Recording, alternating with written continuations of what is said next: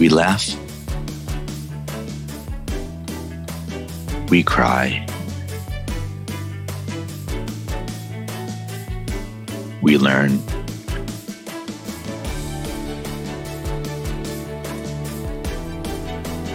But really, what doesn't kill you makes you better at managing clients and everyone. I'm Morgan Friedman, and this is Client Horror Stories. Hey, everyone. Thanks for watching the latest episode of Client Horror Stories. I'm excited to have with me today Rick Shermer from Viral Brands, who when we were chatting right before I pressed record, discovered that we've been friends for 11 years now. And with that, I'm going to turn over to Rick, who lives in Hollywood, so he has a lot of client horror stories, and take it away with one of them. Well, I will tell you guys that there is no shortage of horror stories. Having worked in Hollywood for 20 years now, that's my career is the span of 20 years. I started around the millennium, and I got many. So, but I thought one was more recent, a little bit more fresh. In fact, it was a client that I'll tell you guys about who was in the last year.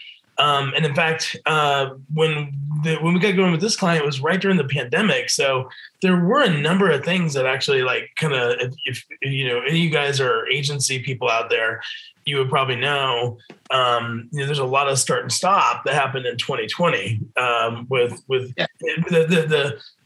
the, Morgan, you remind me, what was the word of 2020? Pause. Right. That was the biggest word of 2020 when it came to marketing campaigns. I mean, the number of times we had to hit pause from, the things that happened with the protests to this, to that, to, the pandemic, to you name it. There were just many pauses, and rightfully so. By the way, when people tell me pause, I interpret that to mean stop, but I don't have the balls to tell you stop. That's a good one. Yeah. Well, I mean, look, there were so many pauses happening, and everybody's walking on eggshells in 2020. So, and again, rightfully so. It was probably the most disruptive years that we faced in our lifetime for sure. Probably our parents and grandparents, maybe not our grandparents, but probably our parents' lifetime and our lifetime.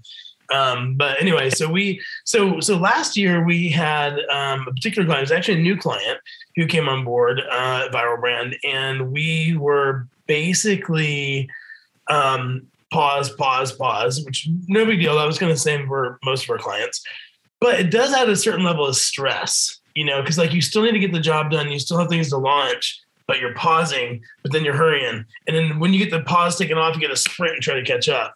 So there's just kind of this added pressure, I feel like, that's already in the mix. That's normal. So no finger pointing here. I'll just tell you, it was like the client from hell. And I was like, oh my gosh. And it was one of those deals where I'm sure as an agency guy, Morgan, and anybody who's listening would understand, sometimes you get a new client with a big name, a big brand. You're like, hey, you know what? We'll cut them a deal, right? So it was one of those deal clients where we cut them a deal. And I was like, oh my gosh. It's always those clients where you cut them a deal, right? So let's explore that for a moment. I've noticed the same. When you give people the deal, it always turns out to be the worst ones. Why do you think that is? Why is that? No, I don't know. I think, I will say look, we had another nightmare client recently, as well. We cut a deal, a super deal for her. Young entrepreneur doing some really cool stuff. And we were like, hey, let's support her. And she, we launched this campaign to influencers. And by the way, when you launch an organic campaign, so we're in the business of viral, right? So we're getting, our methodology is really focused around getting influencers to talk at scale, celebrities on board, influencers on board, which is organic. So you have to do outreach and reach out to people. So this particular person didn't like the fact there was a person that didn't like, I won't say the specifics, but they didn't like that they didn't have their size. I'll put it that way. It was a clothing thing. And then, that person who is the new entrepreneur wrote us like the most nasty email I've ever seen in my entire life. And I was like, because she's like basically saying that, our campaign was going to make everything go sideways for X, Y, and Z. But in the meantime, we had 1,000 influencers who were on board and responded right away. We're super excited. There was just one in particular. And so, one of those deals where I got back to her and said, hey, look, let's reach out to this influencer. Let's tell her we're going to make him make her a custom piece of clothing, right? And the influencer was totally touched and everything was diffused. It was all fine, but it was just like, you get these little fires that come up. But this, going back to the one that we had during the pandemic, hold on. Yeah. Before we go back to the pandemic, just on the I love this little tangent. It's interesting and what makes it all worthwhile. What I'll add on the clients, with the deal being the worst clients, I have a theory around that. Unsurprisingly, what is it? I have a theory on everything. It's that the people that you give the deal on or that you give the deal to are by definition the cheapest people out there. Like they're everyone wants a good price, but the ones that pressure you for the deal, they're the cheapest people. And when you're judging everything by the dollar line, how cheap it can be, and then psychologically, nothing is ever good enough. Because no matter how cheap it is, no, the results weren't good enough. It should have been even cheaper. Like when the low price is the primary criterion, you just can't satisfy those people, which is why the deal ones are the worst ones. Yeah, you're absolutely right. I mean, I know we're going freestyle here, so I hope you don't mind a little. Go for it. It makes it more fun. Love it. But I think that you're totally right. And I think the agency folks who are listening to this probably would totally agree, or anybody new starting a new agency, maybe a good lesson for you guys to learn on our expense. Exactly. And I think that maybe the word cheapest isn't the best word. Maybe we could say the word the people with the tiniest budgets, because the reality is they may not be cheap. They just might be an entrepreneur who says hey, if my marketing budget was for my whole year, my marketing budget's $10,000, right? And that's my whole marketing budget. And I love Morgan so much, or I love my Viral Brand so much that I really believe in these guys. I'm going to give you my entire budget. But then for us, $10,000 isn't a lot of money, right? $10,000 is a very small amount of money to be able to market a brand. So in which case we would say okay, do I really want this person has just they're going to put everything, all their expectations, all their hopes and dreams, everything, and knowing that it's a tiny amount, but a huge amount to them, but a tiny amount to us, how can we really help this person? So I think the trick is probably not a good idea. If you're in a situation where it's everything to them and it's very little to you, I think that there's a inequality there. Almost you're just not dealing with someone who's the right equal size to you, if that makes sense. There's got to be some equality in terms of expectations. And I think what you guys can do and what your budgets are, but so I think that there's a piece of that that's out there as well. So we definitely love to be able to help emerging entrepreneurs. So we have products that are, and we're passionate about it. So we do have a really good entry level product at Viral Brand that can appeal to those people, but it might be a lot of money for them, right? So it might be a heck of a lot of money for them. So it is sort of like a catch-22 sometimes. So we and in the case of the client I was telling you guys about before, getting back to that kind of main thread story, is that we're in the middle of this pandemic, start, stop, pause. And then it's sort of you kind of get yourself in that situation, which is very unique to last year, but where they look back on the expectations on the timing of events, with an organic campaign, especially on the influencer side, and having influencers go into stores, et cetera, that are closed.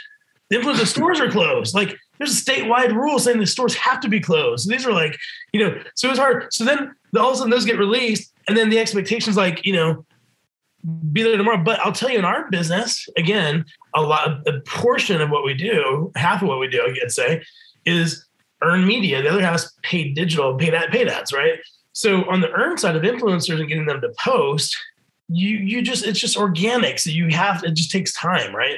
So we had 2 campaigns going in 2 markets, and it was just that start, stop. And then it was also the fact that influencer marketing is relatively new to a lot of people in marketing. So they don't understand the process of it. So we did some learning on our, with this particular client, because they went through and they specifically really wanted only certain types of influencers to post. They got so specific that our language really wasn't exclusive enough and specific enough in our contract. So they kept on kind of driving through the holes in that contract and really, really defining what they wanted to the point where it was almost impossible for us to deliver, or very hard for us to deliver.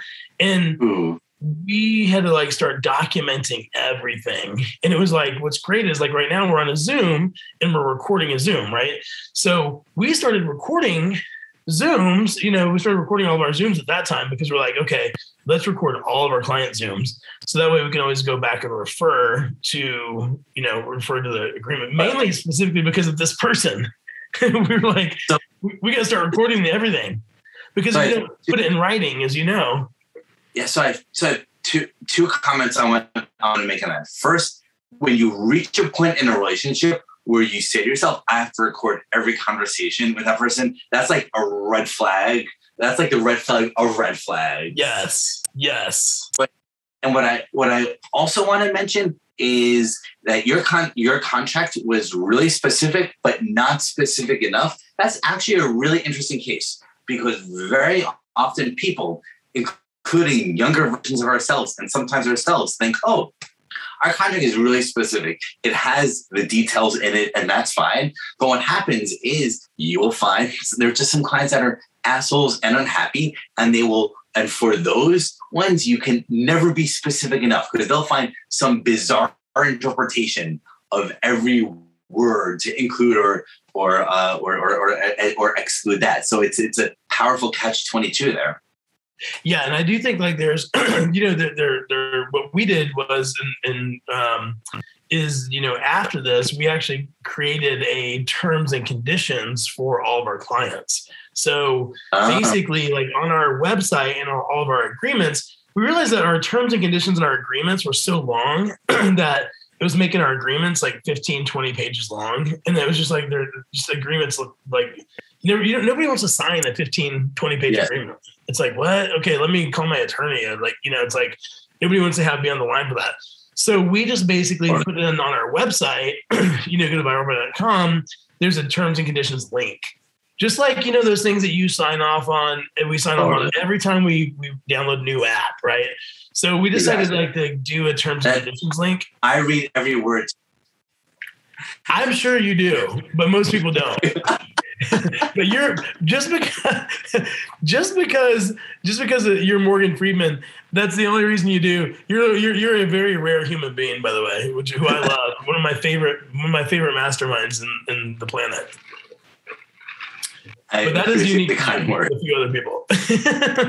So basically what we did was we basically created a terms and conditions link as a result of this client, and we actually just going to put everything in there. But it was really a bit of a nightmare, because we kept on going back, and then we would go through and get, let's say we'd find in a local market, this is a hyper local campaign, and we'd find people who are fantastic. Now, this is supposed to be originally a 6-week campaign. Okay. This campaign wound up being a year long because of all the pauses. Yes. And all the restarts and whatever. So this was a very small budget, relatively small budget for a pretty big name client.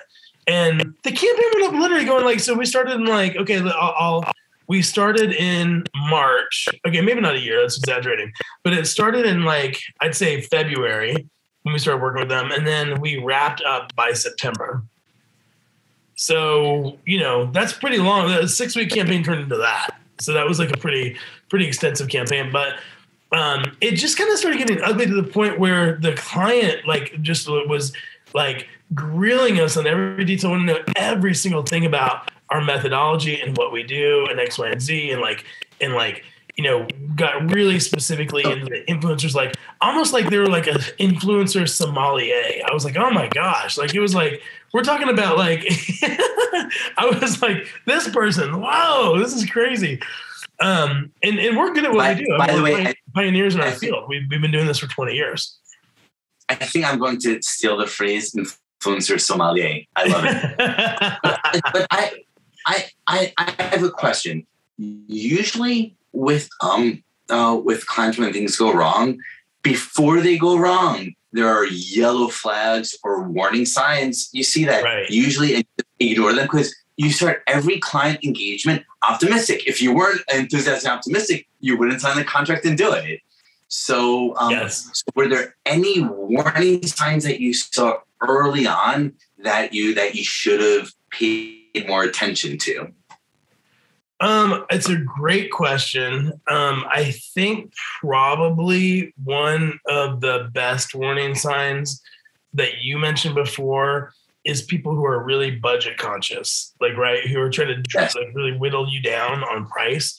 That's probably a good warning sign right up front. Because see, I'm the type of guy, when I hire somebody or hire an agency, or like let's say lead gen, demand gen agency, right? I just had a call with one of them today. I'm like, I don't really want to whittle this person down on their price. It's either going to work for them, and we it's good partnership or not, So I don't want to be that guy who whittles people down. It's just like, hey, tell me what you guys want to make, and then I'll tell you if that works for us. I'd rather do that than try to like haggle with people, But when you find those hagglers, that's definitely a good clue. And I think like also like just general tone, like when you're talking to people, like you kind of like just in the sales process can identify some of that stuff. Now, if you're scaling and have an agency that's like, if you're more boutique, then you probably could put your finger in the pulse of that. If you're a bigger agency and you're scaling, that's probably harder to figure out, because you've got a lot of sales reps who are just trying to throw a fish on the boat, right?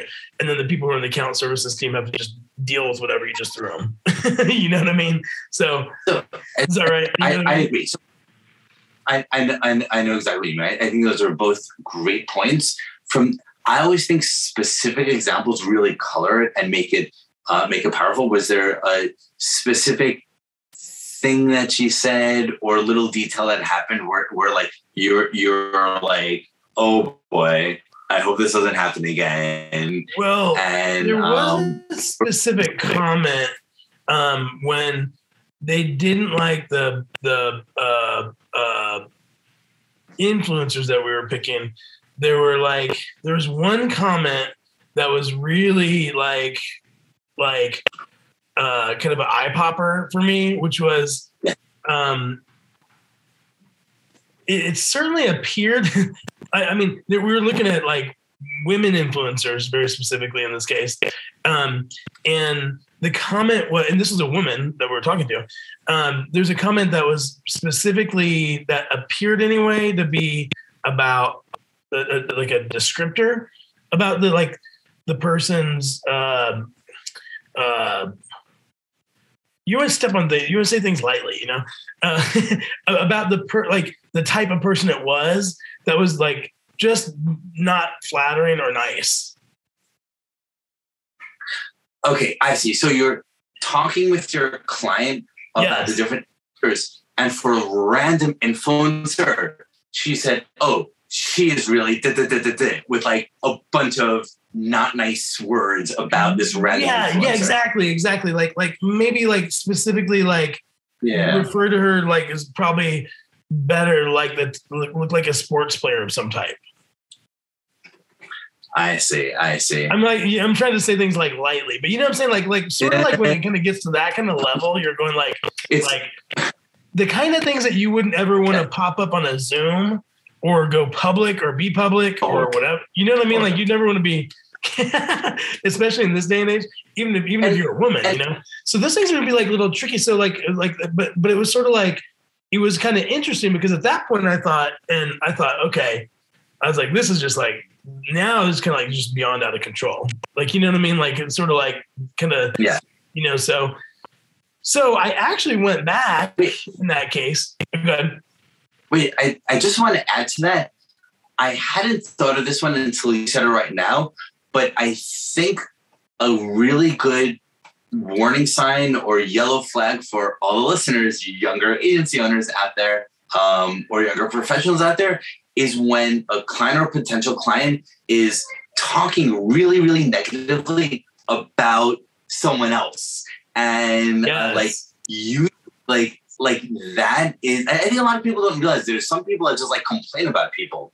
Well, that's true. That's true too. Like when you're hiring somebody or you're making a new friend or anything, really. Yeah, I agree with you. Like it's like this is also like a bigger life lesson. Like there are complainers and there aren't complainers. And then this case was a particularly bad case because it was complaining and insulting random other person they don't know. So it's not even like something happened. Right. But I think this is a very good sign to be alert for, like if they're saying, because, and I think the short version of the reason why is if they're saying all this about that person, what are they saying about you? Oh, I could only imagine, because there was just some real, there was a real learning curve in this. And in fact, the person that I'm telling you about wasn't the person who originally signed the deal. The person who actually we wound up working with was not the person who hired us. So that was even like kind of like even more tricky. But, in that case, like I was sort of like, it felt to me like when you kind of get to that point where people are being insulting, just using insulting descriptors of another human being that we don't even know. Like, I'm like, okay. And now, again, I'm from Hollywood back before, and I've been in Hollywood 20 years, and I like pre-Weinstein, all that stuff, right? So pre-Me Too and all that. And so in Hollywood, there's it's known for notoriously bad behavior, although now that's been cleaned up a lot, which is great. But so you can imagine there's about like lots of stories that that we have. But in this particular case, it was kind of interesting because I actually went back to the client and confronted them on it and said, hey, I was like, hey, look, because I finally felt like I had to put a boundary down.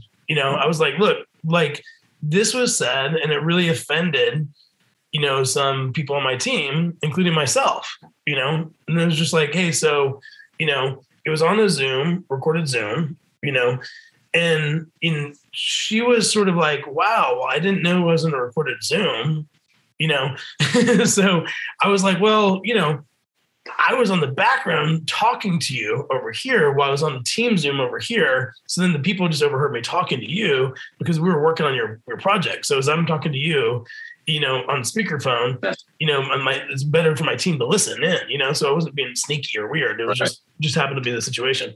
So she, now at this point, it was cool because she explained what she meant and how she, whatever. And so we really kind of like unpacked it. Right. And whether or not wherever that was, what was cool is like, we actually sort of like kind of called it actually me putting that boundary out there, really like where I kind of drew a line of like self-respect and respect for our agency and our people. It really sort of, because before I'd been kind of pandering just to not have a complaining customer. I wanted to have her like be totally happy, whatever it took, and just kept on going and going and going to craziness, just crazy levels. And then I finally put that boundary out there and I said, hey, look, and then I felt like there was like a shift where there was like a real tense moment, but then a shift where there was like a mutual respect. All of a sudden, after this whole kind of craziness, there was this like shift in mutual respect of like, I heard her, I put a boundary up, I understood her, tried to validate her feelings of where she was coming from, what she meant. How long into the 7-month relationship was this? It was probably by August. So maybe July. So probably like 4 or 5 months into like this kind of nightmare, whatever scenario. And it just keeps on dragging out this like tiny client from a dollar standpoint. But it was kind of interesting. Then we can have this shift, right? And this kind of mutual respect. And then I kind of settled into, really understand where she was coming from. She really understood where I was coming from. And we kind of like got in this like little bit of a rhythm together. Now we finally, I learned, I put the new terms and conditions on our website. I got a bit more hyper specific about very specific things for future reference, right? I just had at some point chalk this up to a learning experience for our agency, right? And that's exactly what I did. I chalked it up to a learning experience. Okay, at one point I had to shift gears, put a boundary up, but also shift gears and think, okay, this client is going to suck, but it doesn't have to suck, because I could look at this as being like a really great learning experience for our agency. And I'm the CEO of the company. So better for me to go through this and learn to put the right things. So when we get to our scale zone, where we're really scaling, we have everything set, right? So I kind of shifted my perspective on it as well, from being like nightmare client to going like, hey, actually, this is an ideal client for me to actually cut our teeth and put different systems in place that are going to allow us to scale as an agency. So as soon as I shifted and then she shifted, it was kind of interesting. We all of a sudden started getting along and kind of liking each other. It's almost like this mutual respect for each other. It was so weird. And then like we get on the phone, and instead of her just being straight growl face, she would get on the phone and she'd smile and I'd smile, and we like started just really liking each other. It was weird.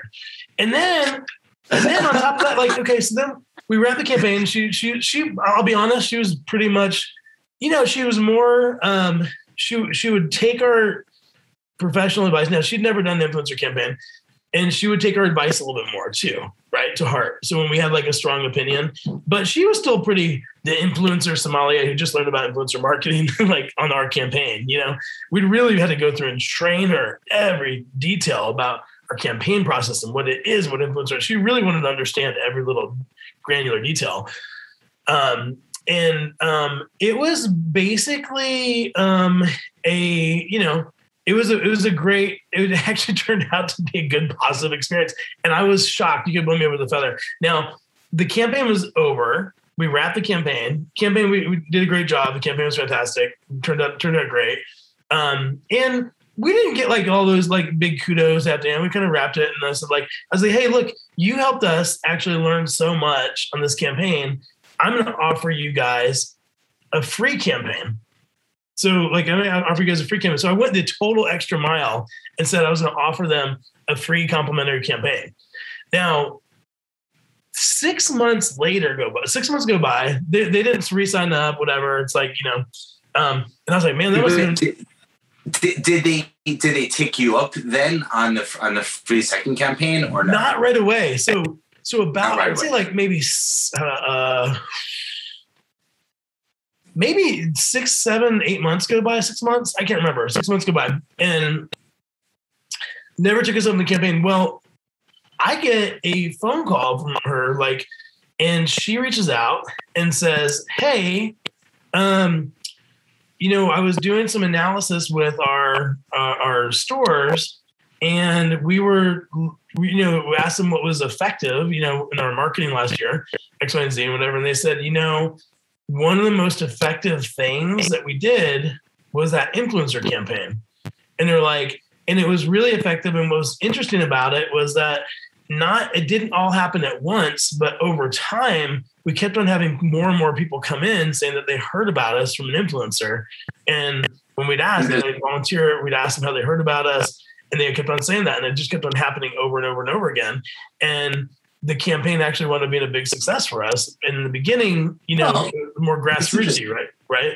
So anyway, so she called back, told me that, and hired us again. And not only that, took us up on the free campaign and hired us for another paid campaign. So it was great. And by the way, she and I are total buddies now, and we really did learn a lot from each other, I feel like, in both cases. So I think like having, I like the story because it was sort of like really, really miserable. It was like this point where you could be like, going through a contract and like thinking like, gosh, what are the legal loopholes here and this and that, whatever. Like the, you just want to make through, you just got to that point where you're like, how do we get out of this? Just like stuck in this nightmare scenario, all the way to totally, absolutely love each other.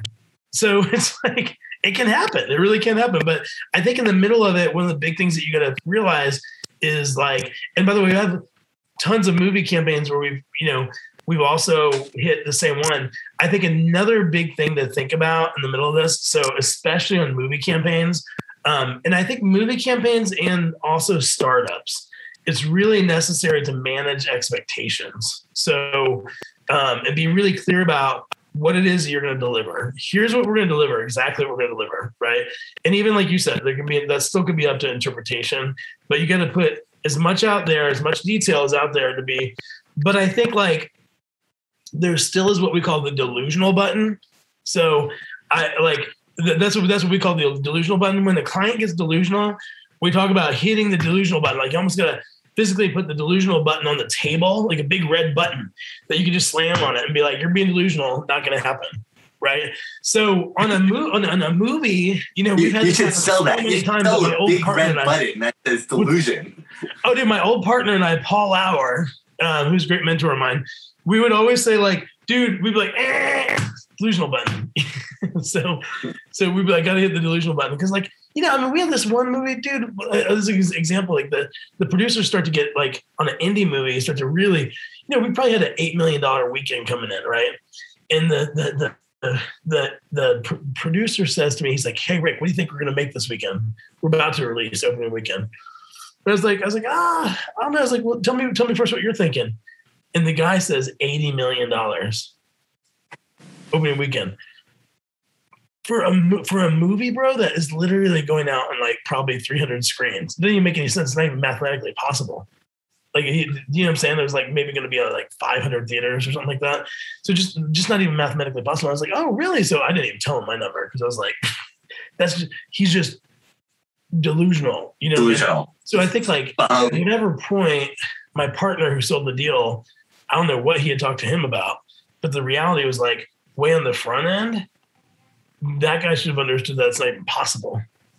Right? Like he should have not understood that's not even a possibility. It's not even mathematically possible because 500 theaters can't turn out $80 million.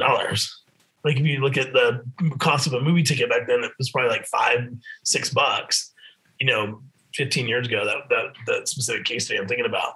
But it's always been that way with different movies. Now, when we work with big companies like Paramount, Disney, Universal, they're not delusional at all. They're always like, they're grounded. Now, sometimes we do wind up doing a lot better, and it's fantastic. When the other direction, when we wind up doing exceeding expectations, that's what we like to all call under promise, over deliver. Oh, exactly. So you can win that way all day long, just not the other way. We launched The Purge, the very first Purge movie with Universal, and that movie was tracking to do $8 million opening weekend. They were expecting to do about $8 million, maybe 10, I can't remember. And we wound up doing almost $30 million. So It was a big shock, a big surprise, and that made us look great. So we're, Monday morning, we were talking about our company and all the work that we did. Like, right, and it made us feel awesome. So yeah. I want to add on, I love the delusion button, and I want to add that this ties in to what we're saying about the really cheap clients, because I've also found that the most delusional clients are also the cheapest ones as well. Yes. I'm going to give you $1,000 and that's going to make me millions of dollars in e-commerce sales. Oh yes, of course. Yes, that is exactly right. That I could not agree with you more on that. And that's, I think the key, I mean, you just really can't over explain specifics of what you're going to deliver. So I think like having, your contract as an agency really has to be specific to what you're going to deliver, not the outcome. Right. So I think like, they're hiring you. Like, look, the best way I put it is like, McDonald's could buy TV commercials on NBC, right? Go back to old school marketing. Still happens. And they still spend most money on that, or a lot of money on that. So you've got, NBC, the agency is going to produce a spot, right? Yes. NBC is going to let that spot air, and the brand's going to pay for that transaction. Agency create a spot, correct. Agency place a spot, media firm place a spot, NBC airs it, right? Now, you still got to pay everybody for what was done, regardless if people love that Big Mac ad or not. It can create a lift in sales or not a lift in sales, but the agency, right, still has to say, and NBC is going to say, hey, we're going to sell you this media for this amount. Agency is like, hey, we're going to produce a spot. And you either fire the firm or don't fire the firm, keep the firm, don't keep the firm. I think right now in the era of performance marketing, which we do a lot of, right? We do, combination of influencer and performance. You still got to just be very specific. You show them case studies, but everybody's totally different. I mean, this client's totally from that client, and whatever. So you can show case studies. You can have, wonderful endorsements. But at the end of the day, still everybody has their own situation, right? You can't control people's marketing mix. You can't control how awesome their product is. You can't control how good the movie is. You can't control their product experience, their user interface, their UX, UI. There's a million different factors that go outside of what they hired your little agency to do. Right? So you really have to be super specific about, you hired us for this thing. We're going to do this thing, and we hope it does awesome because we want to keep on working with you, and we want to keep on X, Y, and Z. We like winning. So, of course, we want to win. We want to see you win. It takes a lot. It takes a long time to acquire a customer and get them onboarded. It's no fun to do that. Let's just keep working with the people that we got. Yeah, agreed. And getting a customer requires so many different pieces that you and your team and agency will only do one little piece. You don't control the website, and if the website sucks or slow or doesn't work on mobile, that can kill everything. But you're never going to be hired to do everything. Yeah, really great example is that we did a campaign, dude, and we had we focused mainly on influencers and cost per click, right? But the client had this horrible UX UI, horrible user experience and user journey. I was confused. I was like, I don't even know how to buy this. I kept on telling them they got to fix that. I was like, look, we could just do our job and get them there. So we're doing the lead generation, getting people to that page. If after that, it's not our job because you didn't hire us to do your website. You didn't hire us to do your landing page. So I can tell you, go call the guys at landingpageguys.com because those guys do really good jobs on creating landing pages. You know those guys? They're over in Ireland. What are their names? Landing page guys. I know. I thought you were being. They're really good. That's all they do is landing pages. Guys. I love it when you find people who just specialize in one thing. Totally. I know these guys are going to do a great job. Yeah, so those guys I think it's called landing page guys. Google it real fast. I think all these ads. Yeah, I think it's. Oh, maybe they changed their name. Oh yeah, they changed their name to ConversionWise. Okay. It says formerly landing page guys. I'll chat it over to you so you have it. But yeah, these guys do a great job on building land. That's all they do all day long. But there's a lot of people specialize and do stuff like that. But you just got to figure out what you do. And I think for me, the way that we've decided as a company to get more specific is to get really good at a few things and aspire to be the world's best at those few things, right? So for us, it's using the world's best data to get influencers, at scale, engaging and activating the influencers at scale, 2, celebrities, and 3, performance media as it pertains to utilizing and fanning the flames of the conversation we got going. So, whatever it is for you, just get really awesome at that one thing, and you can scale a lot better, a lot faster. By the way, what's that? Personally, always use performance media to scale viral conversations. So people usually don't say that out loud. So I usually don't hear other people repeat that strategy back to me, but I'm totally on board. That's why we're soul brothers. That's why when I met you 11 years ago and freaking Buenos Aires, bro.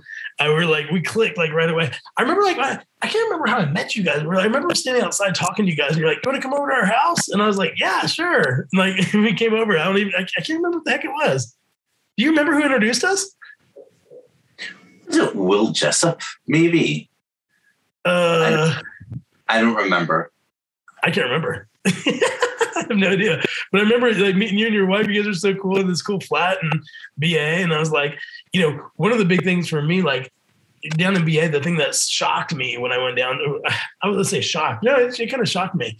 When I got down there, I didn't realize that nobody spoke English. Like, not that many speak English. It's not like Mexico where everybody speaks a little English. Like, you're down in Buenos Aires and like I run into people who don't speak any English. Cab drivers don't speak any English. I'd be like, I was very surprised. It definitely feels like you're in a foreign country. You definitely feel like that because you know what I'm saying. Like in Mexico, you can go and speak English to people and like make your way around fine. Most people know English a little bit at least. Part of the charm of Argentina is its complete isolation from the international system. So as a consequence of that, RGs always complain there's less imports, less of what's happening internationally. And I actually think that's a good thing because they miss so much of the craziness happening in the rest of the world. But as a result of that, there's just less English in the schools, English media, as compared to like places like Mexico, where like Mexico is 98% American culture and 2% telenovelas. It's not like that here. Yeah, totally. No, it's got a whole different vibe down there, and I absolutely loved it. It was weird when I left Buenos Aires. I was actually sort of like I love the city so much because I spent like a month down there or a few weeks, and then I was like so in love with the city. I was like actually like sad to leave it. I was like a little emotional about leaving because I'm like, I don't know if I'll ever come back here because it's so freaking far away, and there's so many other places to go explore in the world. Like this is such a cool city, though. I absolutely loved it. Yeah, there are lots of corners. This is a nice note to end on. Well, I will come back. I bring my wife because it's such a special place. Actually, I want to tie back to the core subject for a minute because you did mention about 10 minutes ago something in passing that I felt was super interesting, but you just glossed over it for a millisecond. But I want to call attention to your good insight, and then we will really wrap up, which is one of the threads of today's conversation has just been clients with crazy expectations and like between really cheap and expecting magic and the delusion button and managing that. So that's been one of the themes, right? And it came out in different ways, but I love it. That's a really good. It's a really, really good point. And then you mentioned in passing, you're like, in 1 second, you're like, oh, you know who has really realistic expectations? Paramount and Disney and Universal, the big studios. Yeah. And I actually think that's actually a really important point, which is a lot of the crazy expectations and crazy behavior comes from inexperience. Like they've never done this before. They're like figuring this out. They're just like this. They're like, okay, I'm going to put you in a movie. I don't know, maybe $80 million. But then at the other end of the extreme, when you have like these mega media companies that run the world, dude, if anyone is experienced and can predict what's going to happen on opening weekend to like the decimal points, it is these guys. So as a result, absolutely, they're uber. Yeah, we when I worked for Disney, I could tell you like we would run. They call them in our business. They call them the waterfalls. A movie would come out opening weekend, and by Monday they run the waterfalls just because it all gets plugged into a financial model, right?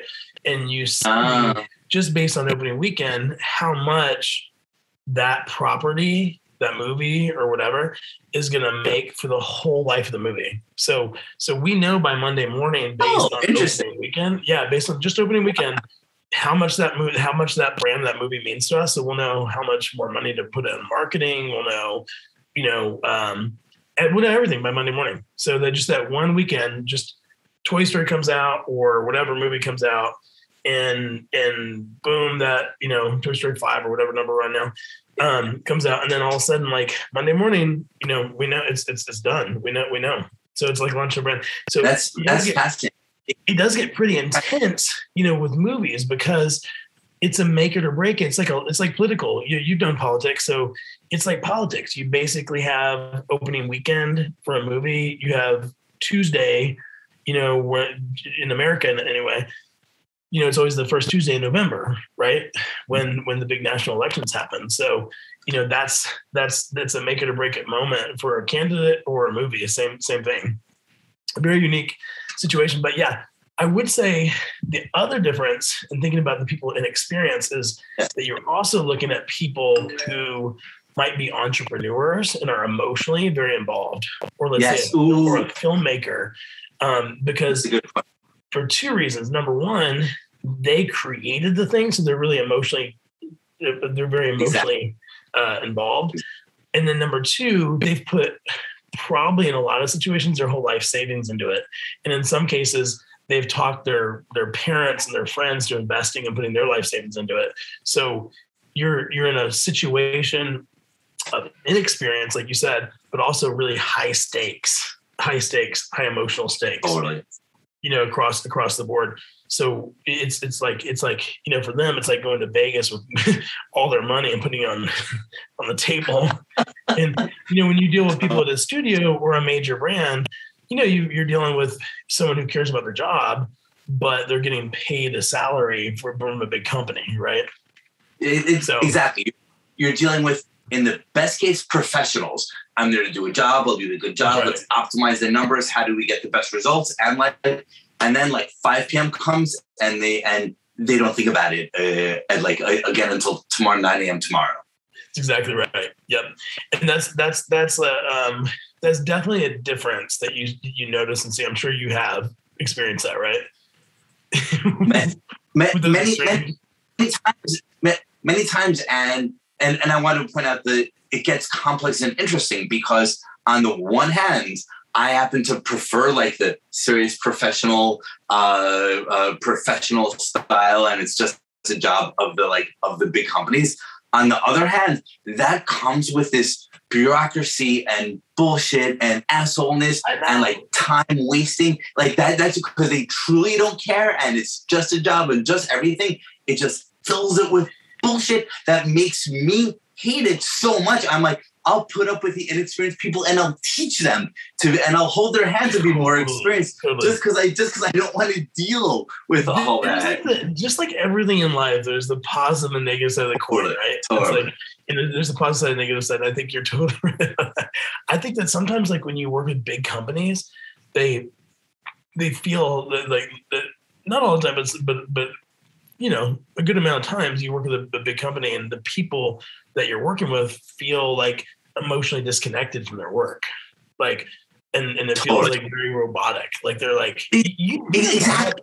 brand managers. Look, we're both MBAs. I'm these guys are MBAs that go to a big company and they're brand managers, and I just feel like some of these guys can just be emotionally disengaged and be very matter of fact, and you feel like you're talking to a robot. Yeah, no, that's exactly the pain of big companies is everyone has becomes a robot, the soul sucked out of them. And not only just if you work there, interacting with them, even as an outside agency, totally. you feel it.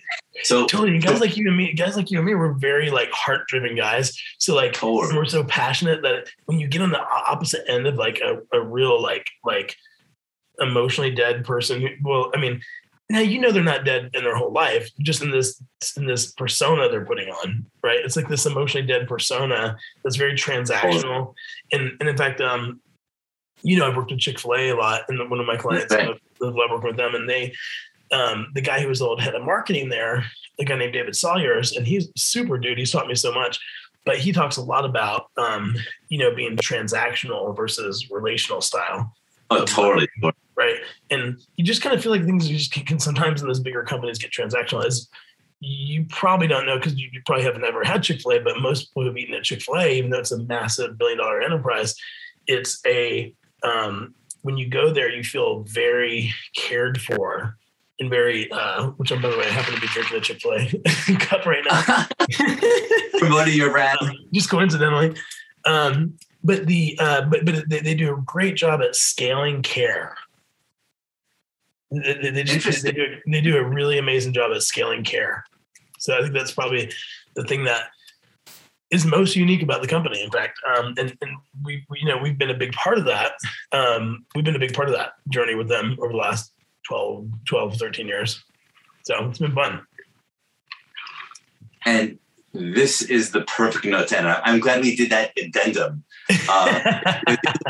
Brought out a bunch of interesting points, and I love that phrase, scaling care. I think I'm gonna use a few of your phrases from today. Scaling care, the delusion button, and the influencer sommelier. Those are your like awesome witticisms of today. I admire your versatility. Oh, that's awesome. Well, I think those are all phrases I just invented on the spot today. So. look at that. I'll make sure. I take it back. The delusional button. No, we've had that for we've been using that for like 20 years. With the delusional button, you probably know that thought very well, though, right? Oh no, I had never thought about it as like a button press, but to me, it's like the roll your eyes moment. Yeah. And it always happens where you realize that their expectations from the campaign is so completely divorced from any sort of reality. Well, and my partner Paul, to his credit, I think that he was older and wiser than I was at the time, especially. He called it delusional button because he would actually proactively put his hand down on the table and say, "Hey guys, I'm hitting the delusional button," and he would actually say it to the clients. He'd be like, "Hey, this is delusional. I'm hitting the delusional button." So instead of rolling his eyes, he'd actually call him out on it straight up. So, yeah, it requires a lot of art to call people out on it while avoiding a war. Yeah, for sure. No doubt about it. Yeah, and I've been on both sides. I've been on the side where I just rolled my eyes. I've also been the guy where I'm like, the way I often say it is I say you're in outer space, because that's a little bit nicer than your delusion. Knowing you, Morgan, I can imagine you'd say it in a very nice way, because you're just a nice but also very transparent guy. So I'm sure you wouldn't get yourself in that situation. You're just very transparent.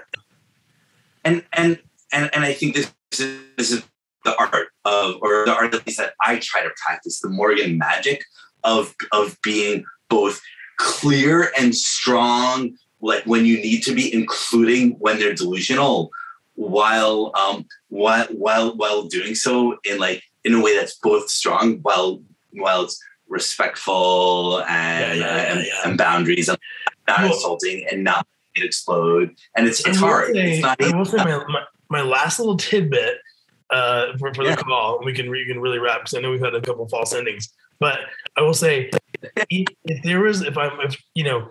you had to put together an Avengers team of marketers for your favorite people that you would want to launch something with, you were definitely on my Avengers team for sure.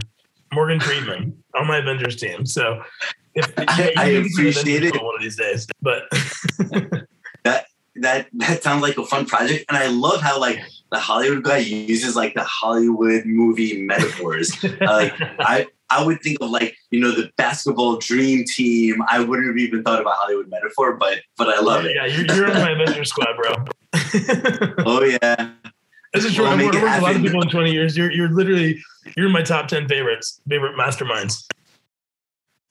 Wait, say it again. I worked with a lot of people over a 20-year career, and you're definitely one of my favorite masterminds. I appreciate being in the top 10. It's an honor. Yeah, you're right there, bro. You may get that Avenger call one day and just find a signal in the sky calling you out. I'm gonna look up tonight. It was great having you onto the podcast. Love the stories, the lessons, your wit. I feel like we should do this again with other stories just because it was fun. Just you tell me when, bro. That sounds good. And everyone who made it to the end, I hope you enjoyed it as much as we did. Yeah, you guys take care. Bye-bye. Bye.